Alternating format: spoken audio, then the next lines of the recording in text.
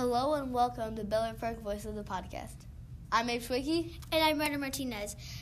We're going to have Halloween parade at 1:45 p.m. Another thing coming up is Conference Week. It's November 4th through the 8th, and every single day that week we get released at 11:50. Another thing coming up is on December 3rd, you're going to set your clocks back that night because it's daylight savings. And how far are we going to set them back, Abe? 1 hour.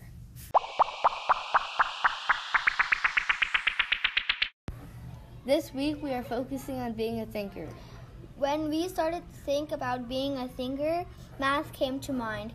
Every day we asked to solve math problems in our classrooms. We are thinking about what it takes to solve a problem and feel these steps are helpful. Understanding the problem, devising a plan to solve the problem, think of a strategy, implementing the plan, do the math reflecting on the problem, and also, does your answer make sense? Remember to use persistence. Do not give up. Think of math problem as a challenge. It is more fun to work it out by yourself. If you want to watch an amazing TED Talk, watch Arthur Benjamin, a performance of Math the Magic. The talk was fun and the math will amaze you. Here are some websites we think you might want to check out if you are interested on improving your math skills. One of them is Greg Tang Math. Greg Tang Math for math games are great for the younger grades. Calculation Nation for math games. Some of them are online and some of them are in Bridges Math games. National Council of Here are our ideas for the teachers. The National Council of Teachers of Mathematics and CTM has a great website for students and teachers, especially for teachers. The website is called Illuminations, and it has lesson plans and interactive you can use with your class. Since math class in our classroom is rarely quiet, we found a great website for those of us who like to talk math. It helps you get smart. The article is called Talking Math. 100 questions that help promote mathematical discourse. After all, math should not be quiet.